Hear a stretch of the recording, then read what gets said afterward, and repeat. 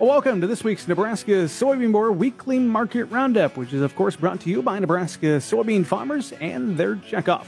I'm Bryce Duskett, this week filling in for Susan Littlefield. We're going to be digesting this market, take a look at what has happened in corn, soybeans, and wheat, all down as we round out the trading week ahead of the long holiday weekend.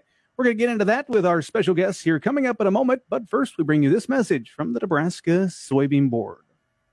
It may be small, but this little bean fuels a lot of power. It powers a food industry as a top source of protein. It's a fuel that powers diesel engines with fewer emissions. It powers a state economy and bottom lines. And it powers the rest of the world as a top Nebraska export. Yeah, it may be small, but we're finding more ways for this little bean to power Nebraska.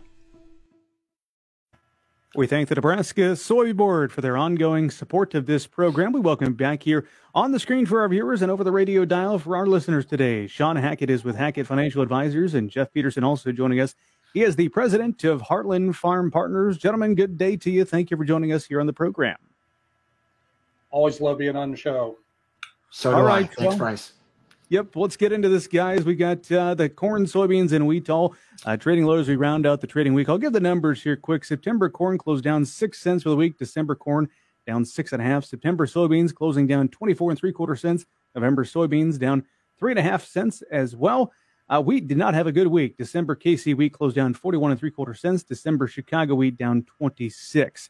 Shawn, I want to kind of toss this over to you first as we break down kind of the weekly trade and get your thoughts on what we saw perhaps in those three markets. Your take.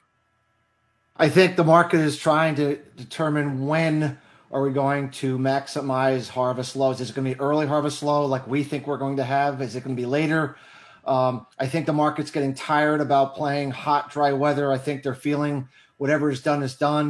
And it might take a while with the huge variability in both soybeans and corn to decide what's out there. And so long as the dollar is strong and as long as there's talk that Erdogan from Turkey and Russia are going to talk about a new grain deal, it's just hard to get anything going with the wheat market as well. So I kind of feel we're just kind of stuck looking for that bullish reversal or that turning point that you tend to get when you realize we've priced it all in. Yeah. Jeff, kind of to that point, the conversation about harvest lows keeps coming back up. Is this the low point? Where are we going from here? Your thoughts? Have we seen that harvest low at this point, or could we go a little bit lower on corn and soybeans in particular?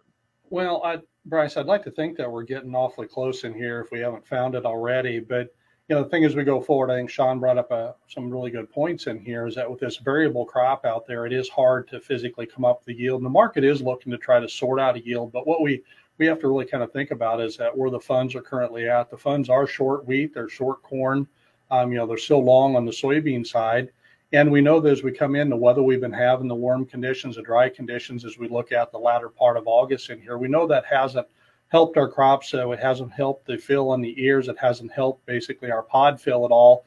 But I do think, like what Shawn said, the market knows that. But yet at the same time, it's like, well, but has the most damage been done? Now, I think this is a year from a personal standpoint. I don't think all the damage has been done yet.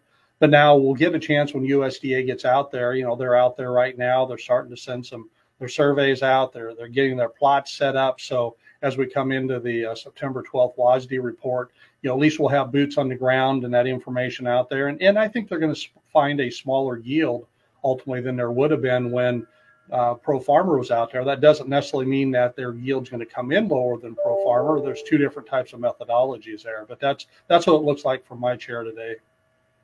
Jeff, I want to dive a little bit deeper into kind of the route you're going down there as they gear up for that September 12th WASDE and those infield surveys. What do you think our viewers and listeners should know about the work being done right now to prepare that? And you kind of note that they might come up with something and the report might not necessarily reflect that. Do I understand your perspective right, Jeff?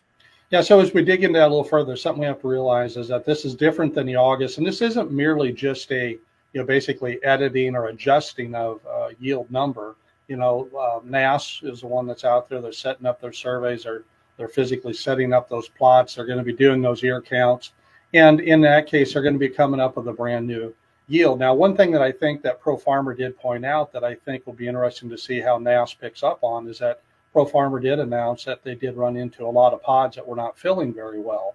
or very small. So the definition that Pro Farmer had of a pod and the definition that ultimately NASS will have of a pod is completely different. There does need to be some fill actually happening in those pods. And I think what's happened with some of our warm, dry conditions out there, especially on the bean side, is that, some of those pods are not filling, and there are some of those pods that definitely did abort from earlier. That is the voice of Jeff Peterson. He's the president of Heartland Farm Partners. One of our guests here on the weekly market roundup. The other is Shawn Hackett. Shawn, want to come back to you. One of the topics that seemed like was getting some attention this past week had to do with some different shipping concerns. We've got the Panama Canal concerns, also the Mississippi River. What do you think is important that we're paying attention to? Well, anytime you back up the potential movement of grain, you tend to widen out the basis. You tend to kind of, create a lower cash price than you would otherwise get. And it's not good for farmers who have to sell right now if they haven't already, made some sales at better prices. But what I would like to kind of address is, we always talk about supply, but there's been a lot of talk about the Chinese economy going into some kind of an Armageddon-ish nosedive. And what I think is kind of interesting is when I look at the corn price in China, the soybean price, soybean meal, palm oil, bean oil, sugar, cotton. In fact, we created an index of all of these Chinese ag commodities, and they're surging over the last 2 to 3 weeks, suggesting something isn't right, either that demand and their economy is much stronger than the current media portrayal is, or some of this very extreme flooding we've seen and some of the extreme hot temperatures that we've seen, might have done a lot more damage to their crops. And this would be the time of the year when you would start to see the reaction in domestic grain and ag prices. So I think there's something to look at there. Typically, Chinese prices lead the U.S. price by 30 to 60 days. And so we might see some surprise demand either from buying Brazilian grain or from us if this movement higher in Chinese prices is indicative of them being short a lot of these key ag supply markets right now. Shawn, you kind of lay out two scenarios. Which one of those do you think is more likely going on in China right now, or is it kind of 50-50 both playing into the market? I think China is going to be the big story going forward in terms of demand. As I said, we're kind of finishing up the weather season. The USDA is going to go through its typical September, October, November. We're going to trade all these reports. But what's been missing most of the year has been the lack of demand and the worry over demand. If we can ameliorate that a little bit and bring some Chinese demand back, and the market believes that the balance sheets are not correct and that the demand is too low, a lot of these balance sheets would show, sufficient corn or sufficient soybeans or sufficient wheat may not turn out to be as comfortable as we currently believe. And I think that's the story to watch. Appreciate your thoughts on that, Shawn. Jeff, want to go back over to you, talk about basis levels. You take a drive across most of our viewing and listening area today across the state of Nebraska. A lot of choppers out there, which means in a week or so we'll see some wet corn being taken out. Maybe 2 weeks, I guess. We'll see what happens. It kind of depends on the region. But, Jeff, your thoughts on basis levels as we do gear up for those combines to head out for the fall harvest? Yeah, so I think you're going to have to, it depends on the individual market, of course, but what you're finding is there are still some quick ship bids out there where they're paying a better basis level. Now, those will hang around for a while until, there's some harvest going on down on the, Nebraska-Kansas border and down on into Kansas, and some of that's flowing in Nebraska. We're also hearing of a few bean fields actually being cut in Nebraska. Now, we're not seeing much for quick ship bids on the bean side, but we are on the corn side. But overall coming in, I think for harvest basis yet, I still think we'll see this core harvest basis still improve just a little bit here on both the corn and the soybean side. But we are watching what's going on with the Mississippi River, and especially with what's happening in regard to draft levels and ultimately if they adjust the size of the tows. What that could do is it could be bad for the Eastern Corn Belt, but that actually could be good for the Western Corn Belt. The reason it could be good for the Western Corn Belt is if there's some issues or problems with getting basically enough grain down to hit some of these, some of this early demand and their sales that are on the books coming out of the Gulf, then some of that will definitely get switched back up to the PNW. And as we're talking to some of the buyers, different elevators across Nebraska, they're getting reached out to by a lot of the individual buyers out of the PNW, starting to kind of probe where those offers would be at. The other thing we have to watch really closely, though, this Panama Canal situation is a problem. It's driving up our freight cost and is making it so that South America is a little bit more competitive, a little longer than what we'd expect it to be. So we're going to have to keep a close eye on that also. Appreciate your thoughts on that, Jeff. Want to bring up one more topic with the reigning time we have today here on the weekly market roundup. That is renewable diesel fuel. On Thursday, the U.S. Energy Department came out with a report about 1.21 billion pounds of soybean oil was used to make biofuels for the month of June. That was a new record high, up about 50% from a year ago. And on Monday, Wall Street Journal reporting 57% of all diesel fuel in California is now made from biomass. Jeff, this is a topic that it seems like we've been talking about for about a year and a half. Just wondering, when is some of this renewable diesel going to come into play to affect this soybean market? Your thoughts on this news? Yeah, so we continue to see strong demand. If you take a look at where the soybean oil prices are and where they're priced at, they're continuing to gain some strength in here. We continue to see the crush margins are very good. And as we go forward, we'll continue to bring on more crush plants. I think as we look at it overall, just to give you a feel, if we look at the renewable diesel capacity, I think when we compare to where it would have been last year, I think some are estimating that actually our capacity to produce is up about 90%.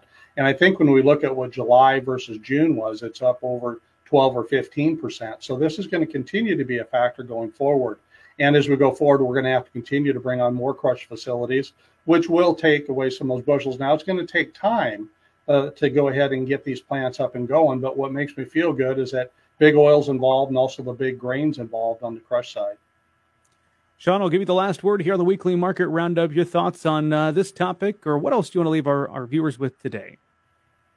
I think beyond what Jeff just said about the renewable diesel, I really think, the U.S. dollar and the Federal Reserve, they had Jackson Hole, and they made some strong comments that this may be a longer tightening cycle or pause cycle, and we may not get the benefit of a quick turn down in interest rates or accommodative Federal Reserve. And I think that some of the market action with the dollar, with interest rates, is suggesting that we need to calibrate a tighter environment. And typically commodities do tend to struggle more when that is the case than when they don't. And I think that's just going to continue to be a headwind that needs to be watched about how long is this headwind going to be in place, because to really get a commodity market moving higher and really trending, you really do need the dollar to be weakening and the Federal Reserve to be adding liquidity. And right now, it just does not look like we're seeing the light at the end of the tunnel there.